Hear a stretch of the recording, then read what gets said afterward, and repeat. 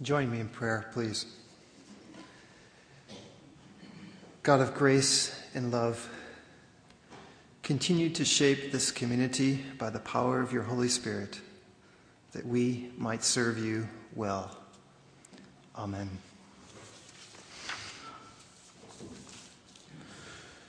Recently, we were invited to listen to a multi-voice sermon. Several people reflecting on the lectionary texts and sharing their respective insights. Today's sermon is also a multi-voice sermon, although the only voice actually speaking will be mine. Over the course of 9 years in pastoral ministry, Jeanne and I have unofficially collaborated on many sermons. We test one another's thoughts and flesh out one another's ideas. I pursue theological rabbit trails. She wields the editor's pen. So in that sense, this sermon is brought to you by Matthew and Jeanne By. This is also a multi-voice sermon in the sense that every sermon, unless it is purchased and presented as being one's own, is multi-voiced. Nothing in it is original, except the way in which the voices are combined. So you will be hearing from Dorothy Sayers and Judith Rempelschmucker, from Wendell Berry and Ernie Hess, from the works of scholars of the ancient Near East, and from the Ohio and Pennsylvania state standards for primary English education. From the By family dinner table, conversations, and from Jeannie's brother, who blogs under the pseudonym Weasley Pilgrim. Ask me later. 2 stories. They were just read. One comes from the shadowy depths of the past, from ancient Mesopotamia.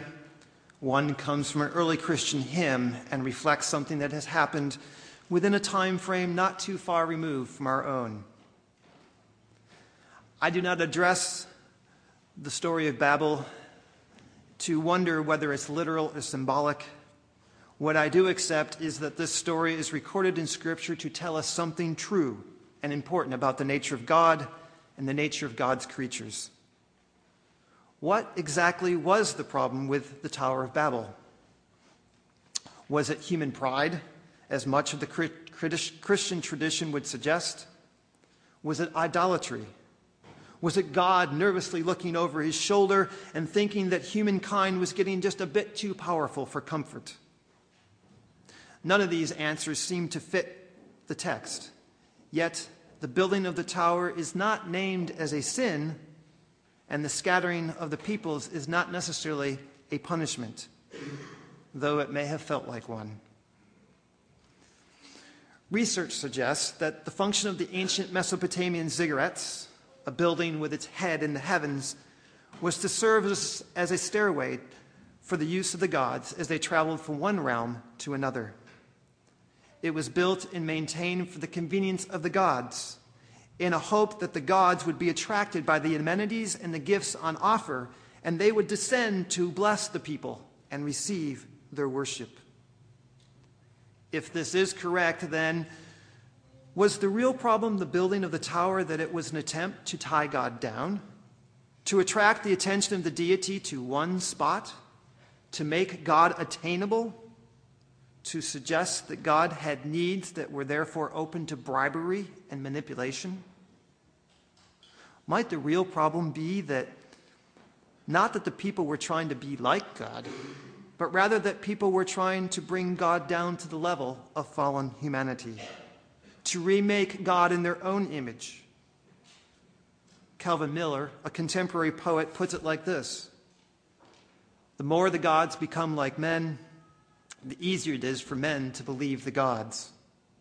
When both have only human appetites, then rogues may worship rogues.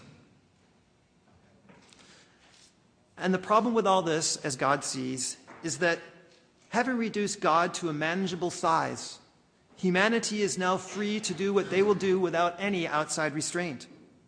Having confined God to their own systems, they are now free to live as they please. As the Genesis text says, and this is only the beginning of what they will do. Nothing that they propose to do will be now impossible for them. God recognizes, even if the people do not, that limits are both inescapable because of the nature of God and indispensable because of the nature of humanity. The cosmic irony, though, is that God ultimately did precisely what the people in the plain of Shinar were attempting to do. God did tie himself down, did in fact confine himself to one small spot in Palestine, and did make himself attainable. And as you might expect, it was done on God's terms and in a way that no one expected. God did not just become a bit more human. God became a human. So as we heard from Philippians, though Christ was in the form of God, he did not regard equality with God as something to be exploited, but emptied himself, taking the form of a slave, being born in human likeness. And what that means, according to Dorothy Sayers, is this, among other things, that for whatever reason God chose to make man as he is, limited and now suffering and subject to sorrows and death, he, God, had the honesty and the courage to take his own medicine. Whatever game he is playing with his creation, he has kept his own rules and played fair. He can exact nothing from man that he has not exacted from himself. He has himself gone through the whole human experience, from the trivial irritations of family life and the cramping restrictions of hard work and the lack of money, to the worst horrors of pain and humiliation, defeat, despair, and death. When he was a man, he played the man. He was born in poverty and died in disgrace and thought it well worthwhile. So let's bring this all down to earth, our limitations. What do these two stories have to say to us? What do they mean for me as I seek to understand God and as I try to faithfully follow God? And I want to say that both of these scripture passages are incredibly profound and complex, full of unanswerable questions and possibly unfathomable themes. If I preached for months, I couldn't do them justice. But this is my humble attempt to find my place in God's story. As I think about the idea of limits, I identify 4 different kinds of limits that emerge from these passages. The first is of an infinite, limitless God who cannot be confined by the feeble attempts of humanity, but who through the incarnation accepted certain self-imposed limits. I'm not going to attempt to plumb that divine mystery this morning, but let's keep it in the picture. And also remember that God has chosen to implement the work of his kingdom, the kingdom of God, through the church, rather than by divine fiat. Then there are the limits that we face by virtue of the fact that we are who we are. Very often we are limited by our own circumstances. We may be confined by mental or physical health issues, by our own circumstances, by our finances, by our obligations to our jobs or to our families, by our skills or by our lack of skills, by the forces of nature, and by the expectations of society. There are the limitations we choose: to live simply, to sacrifice for the sake of others, to do without certain forms of technology or a second vehicle, to fast.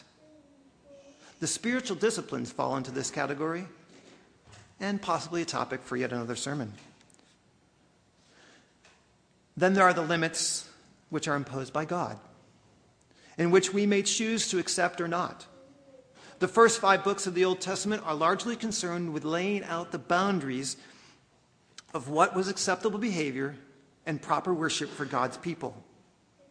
Most of the Old Testament stories have some variation on this theme. God gives the people boundaries, the people transgress those boundaries. God and humanity then live with the results.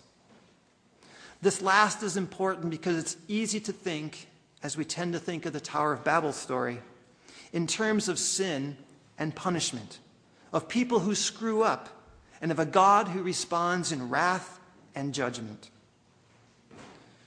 But if we can think in terms of limits that are not only inescapable as part of our humanity, but also indispensable for our ultimate good, and if we can think of a God who has chosen to experience the limitations placed on us, and moreover has chosen to accept the consequences of our failure to live within those limitations, I believe we are on our way to thinking more profitably about something that, for many of us, is a struggle.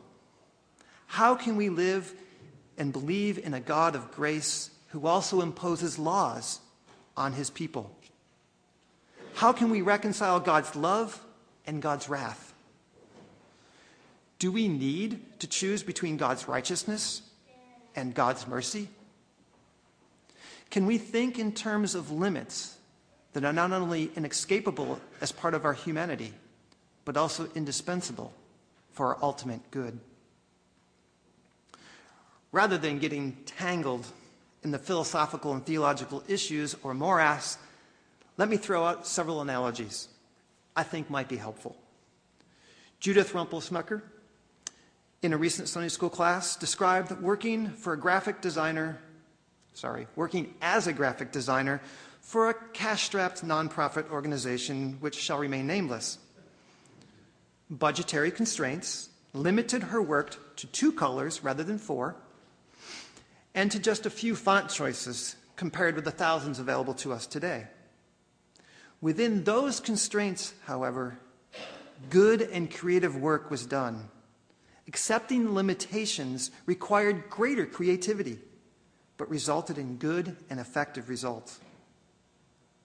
In the same Sunday school class, Ernie Hess likewise suggested that when we commit ourselves to one person in marriage, we are accepting a set of limitations set forth by God and affirmed by the church. Having accepted those limits, however, we are free to be as creative as we know how, to be in a loving relationship with that one person. Or a farmer and a writer, Wendell Berry, who writes, "My grandfather lived a life of limits, both suffered and strictly observed, in a world of limits. I learned much of the world from him and from others. And then I changed. I entered the world of labor-saving machines and of limitless cheap fossil fuel.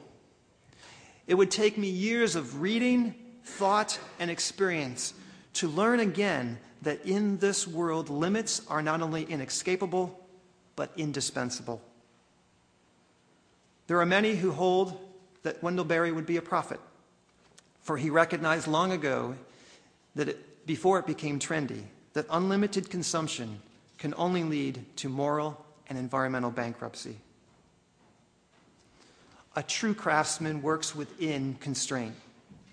There is always a constraint of available space. There is always a constraint of available material. Budget, time, what the material can bear, what tools are available, and what they can do. All these things impose constraints on the execution of the craft. But the true craftsman works within constraint, playing one element against another, respecting the limits of the material and the tools.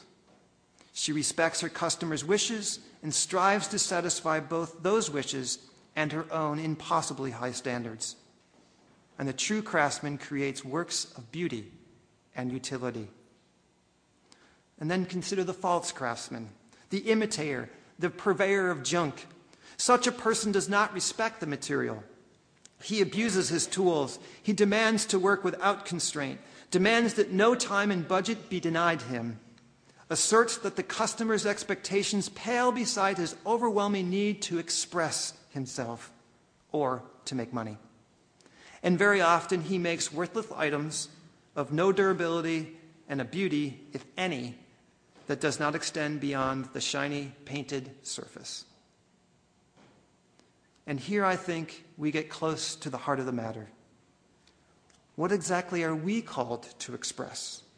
as creatures divinely imbued with the desire and ability to create, what should we focus on? What should be the object of our creativity?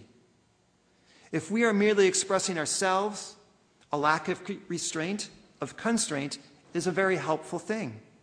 If we are creating only for our own fulfillment and pleasure, why should we accept limits? Are we just about self-expression? Or are we called to express something much more important than ourselves? I think of a student who turned in a test paper that was covered with intricate doodles, song lyrics, and personal expressions for his distaste for geometry. While admiring his talent for self-expression, as his math teacher, I was obligated to give him an F for his failure to express the adequate understanding of geometry. Or consider the example from the Bai household. Our children periodically come home with an assignment to compose haiku. This seems to be a fixture in state educational standards for elementary English students. A haiku, as you may know, is a 3-line poem, a 5-syllable line. It's a 3-line poem with 5 syllables, then 7, and then 5. In fact, it's the shortest of all poetic forms, and is bound by a vast number of rules, but the 5-7-5 rule is the only one that many people pay attention to. One night, we amused ourselves at dinner by conversing solely in haiku. As you can imagine, although it was creative, it was hardly great art. Let me try a few. There is too much noise. Please turn down the volume now. Mom is going nuts. Oh, good, dessert time. I hope you made something nice. Nope, just canned peaches. Beautiful or silly? I understand that haiku is considered to be a very beautiful and profound form of expression in Japan. I confess that I don't find it so. In fact, I find it to be so simplistic as to be sometimes laughable. I suspect that that's because I don't understand the art form. Rather than appreciating and embracing the limits of the craft, I poke fun at them and consider them to be confining for my adequate expression. Which brings me to this question. Do we laugh at the limitations placed on us by God because we don't understand them? Do we dismiss them as just so much legalism or deride them as ridiculous and antiquated, no longer relevant? Do we see the rules as the arbitrary decisions of a wrathful God who wants to keep us in our place? Or can we have the grace to accept them as loving boundaries placed on us by an infinitely creative God? Do we rail against the limits placed on us by God because we find them inadequate to express ourselves? Or do we see them as divine restraints which provide form and structure as we seek to express something much more important than ourselves? Can we take up the challenge of crafting lives that reflect the glory of the divine Creator, living out our small bits of God's eternal story within the will of God and the constraints of our own humanity? Can we, in fact, practice one of the great Christian virtues, humility, as we learn to live and love within the inescapable and indispensable limits placed on us by a God who has shared our humanity and has considered it well worthwhile? Although the Philippians 2 passage says something pretty amazing about God, we must not forget that it begins like this. Your attitude, my attitude, should be the same as that of Christ Jesus. May God grant us the grace to walk humbly.